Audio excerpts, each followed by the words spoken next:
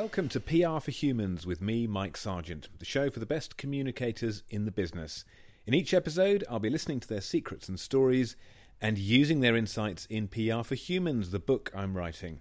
Do follow me on Twitter at PR for Humans and LinkedIn. Visit my website, sergeantleaders.com. You spell sergeant just like the police and the army do. Today, I'm thrilled. We've got Simon Lancaster. I'm so excited. He is one of the best speechwriters in the world. So it's fantastic that he has found some time for this podcast. Without further delay, here's the interview. Simon Lancaster, here we are in the Groucho Club, where you're doing another one of your speechwriting courses today, and having attended one of these, I can't recommend them highly enough. It really is one of the best days that anyone could do in terms of training, thinking about communications and so on. So fantastic. So just tell us about those. What are you going to be teaching your students today?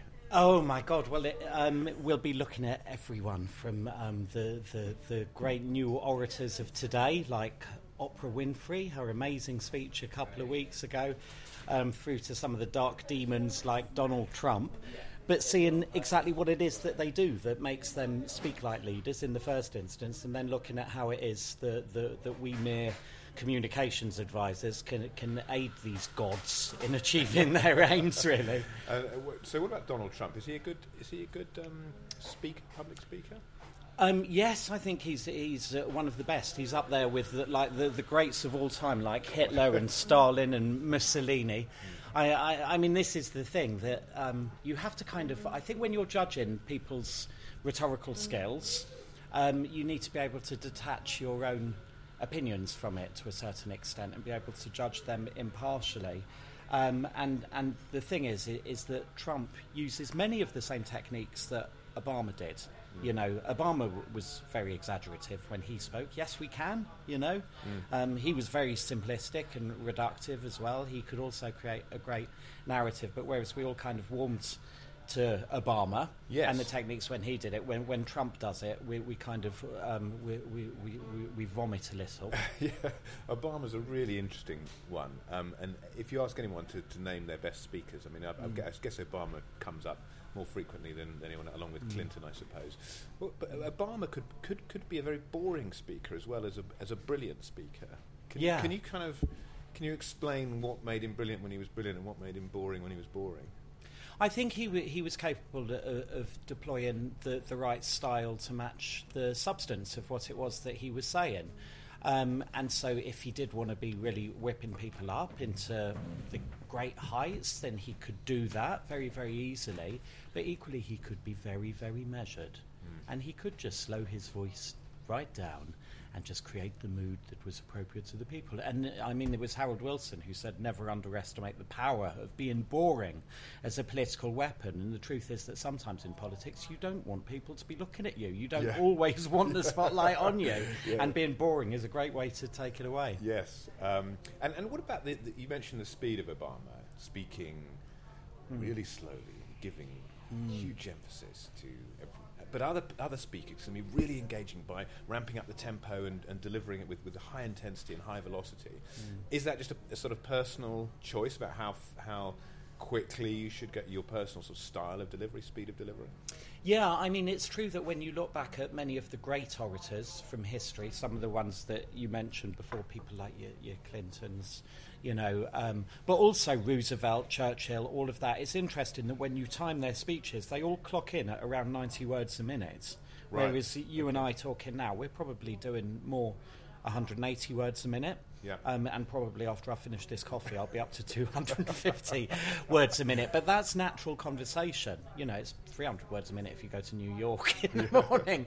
And so that thing about slowing it right down, that is what we now understand to be the language of leadership. But that is changing. You look at TED Talks, the way that people are engaging with people now. It is a bit different. I think now there's such a premium on attention, you know, that people need to show that they need to demonstrate that, look, I'm saying this and getting my points over to you as quickly as I possibly can. Yeah. So when you're writing a speech for a business leader, is it personal? How many words a minute would you typically average? Well, I mean, if you are writing for one of the truly great performers, you will be at about 90 words a minute. Right, okay. My easiest rule of thumb, just to keep kind of on check, is 100. You know, and then you're like 10 minutes, 1,000 words, easy. Yeah. Okay, let's talk about the beginning of a speech. It's an important bit of the speech, perhaps the most important bit of the speech. How do you start a speech? You need to get them high. You need to give them drugs, basically. Just thinking of a metaphor that springs to mind as we're sitting here in the Groucho Club. But that is really what you've got to do. You know, now with neuroscience, we can see what's going on in people's brains when they're listening to speeches. And the truth is that brain activity levels, a lot of the time, are actually lower than they are when people are asleep. So we want to get them high. And I'm not talking about giving them, you know, spice. Lovely, thank you. Simon's breakfast is arriving. Breakfast has arrived. Wonderful, thank you.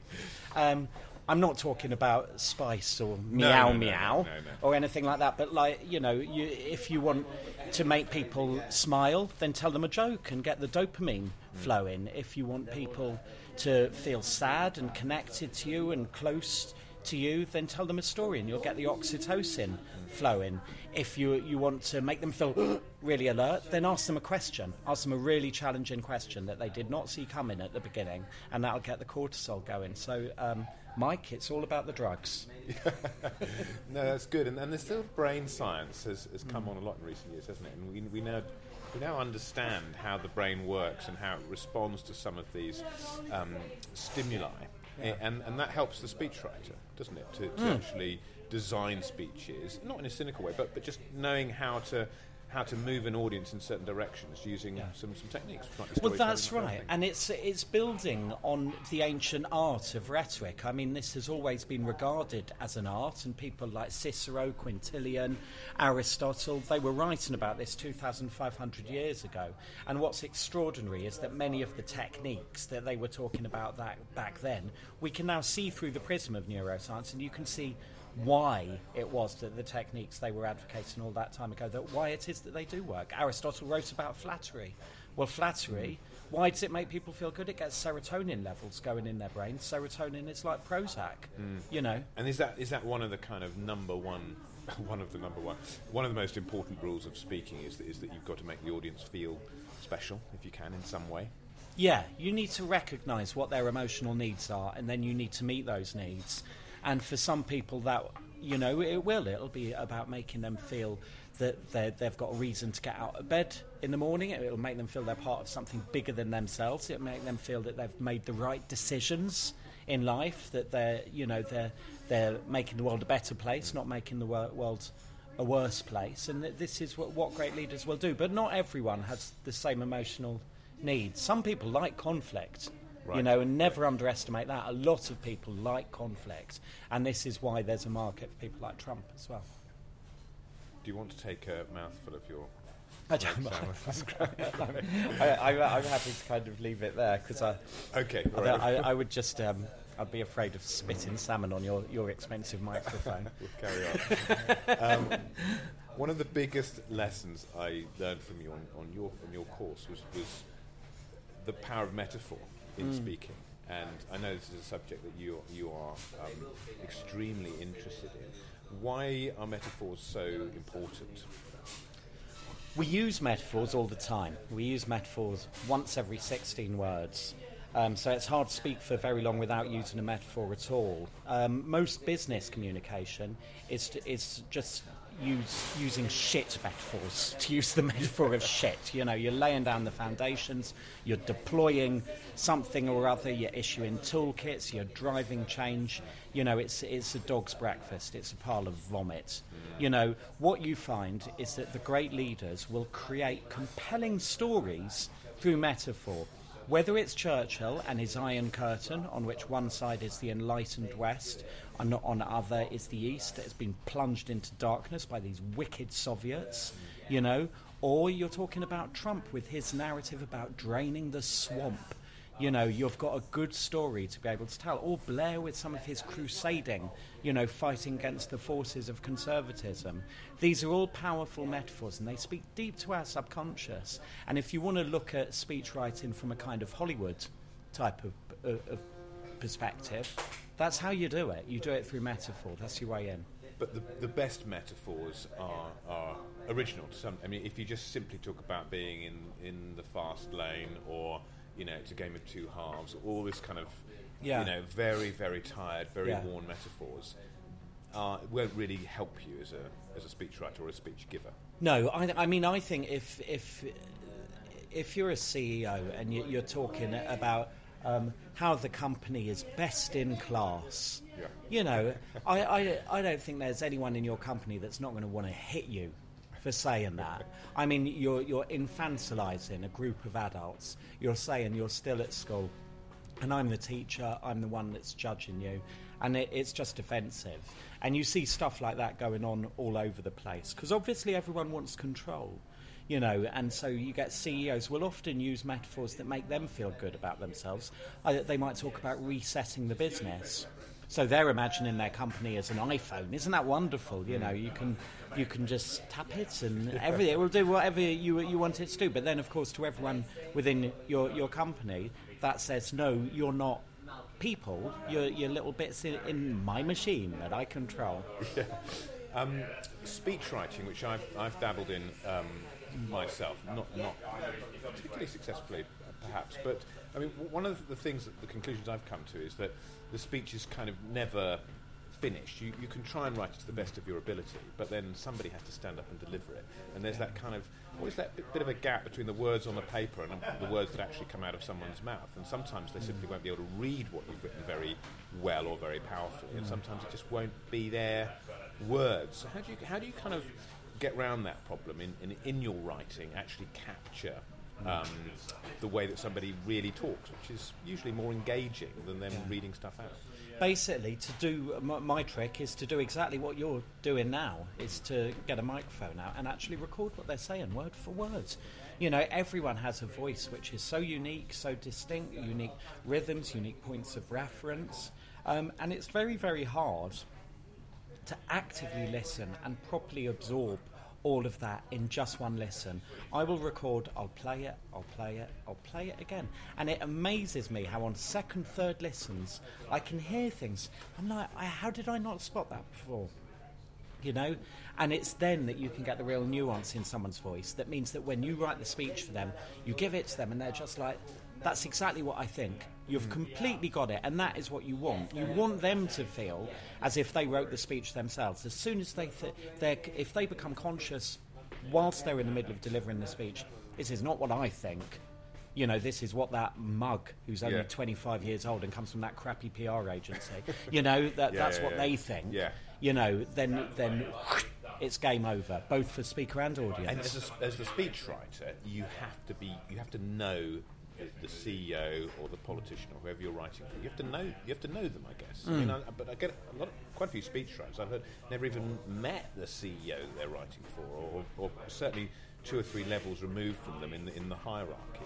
That creates a problem, I guess. It can create a problem, but I mean, it is so easy to find, recordings of people in public life on YouTube or whatever now, and a quick Google will normally give you all of the material you need to be able to decode their voice and see their points of reference, see what they're into.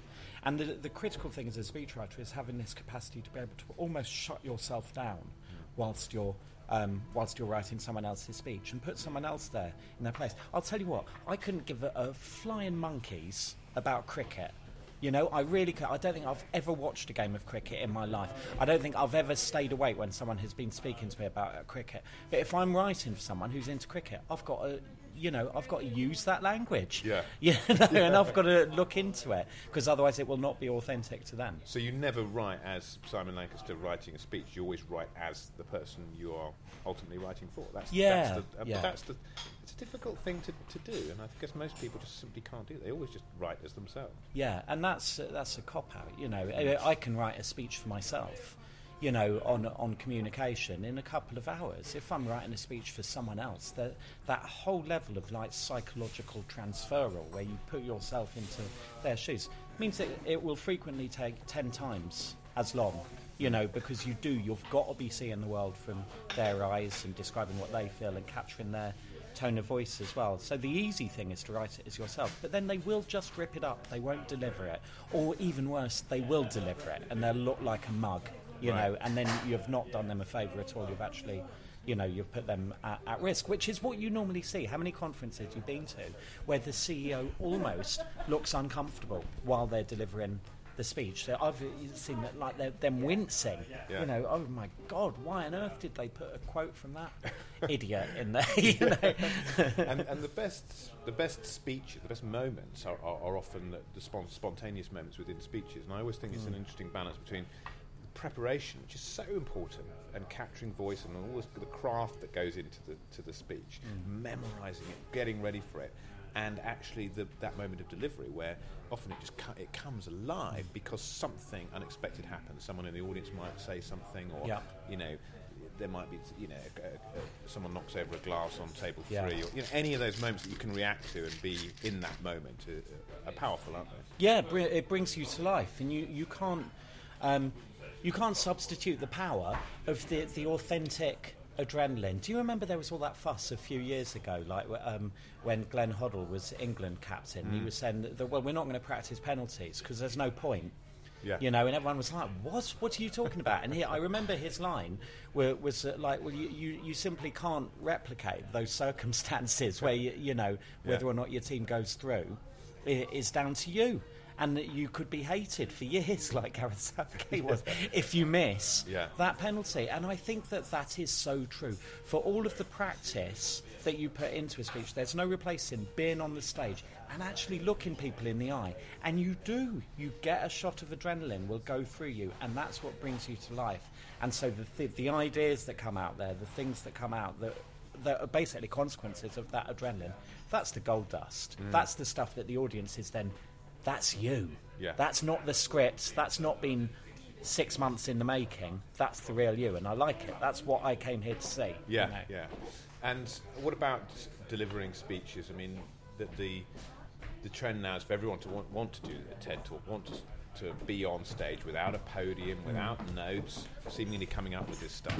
Is that advisable for everyone, or should some people stick behind the podium with a script and try to give that statesman address? I think it's like whatever feels good for you, really. I mean, one of the things that I put first with my clients is making sure that they feel good about themselves. You know, if they feel good, then there's a possibility they'll deliver a good speech. And if for them that means being behind a lectern, fine. You know, I think I'm thinking in particular of Gordon Brown. Gordon Brown could deliver a good, you know, kind of bully pulpit type thing, and he was at ease behind a lectern. And I've seen him since doing his, you know, kind of like trying to look cool like Cameron and like wandering around. And he just looks so uncomfortable. Yeah. You know, he's done a TED Talk, and it makes your skin crawl. But when he was campaigning, particularly for the in the Scottish referendum, I felt we got the real Gordon Brown in a way that we'd never had when he was Prime Minister or when he was doing we did. We got the Gordon Brown, the authentic Gordon Brown that was, you know, very, very angry. You know, was completely in the fight of his life. You know, the natural psychoses of Gordon Brown that you didn't really want to see when he was talking about local government finance or, you know, something dull or NHS reform. You know, it actually, I mean, I don't think the speech that he delivered in the Scottish referendum was too different to the speeches that he delivered throughout the rest of his career. But it was like all of a sudden the circumstances and the context justified, you know, his kind of imbalanced rhetoric. Yeah, that's very important. Simon, you've got a course to deliver and you've got a breakfast to eat. Thank you so much for your comments and thoughts on speech writing. Good luck with you've got more books coming out, more courses that are going on. Yes. What's going on in the world of Simon Lancaster? I'm writing my own next TEDx talk at the moment, which I'm going to be doing in a couple of weeks, and I've got a book coming out in September with Biteback Publishing called You Are Not Human: How Words Kill. Fabulous. Looking forward to that. Thank you so much. Thanks, Mike. Great to see you. Thanks so much to Simon Lancaster. He's a master of his craft and, as a result, a brilliant communicator.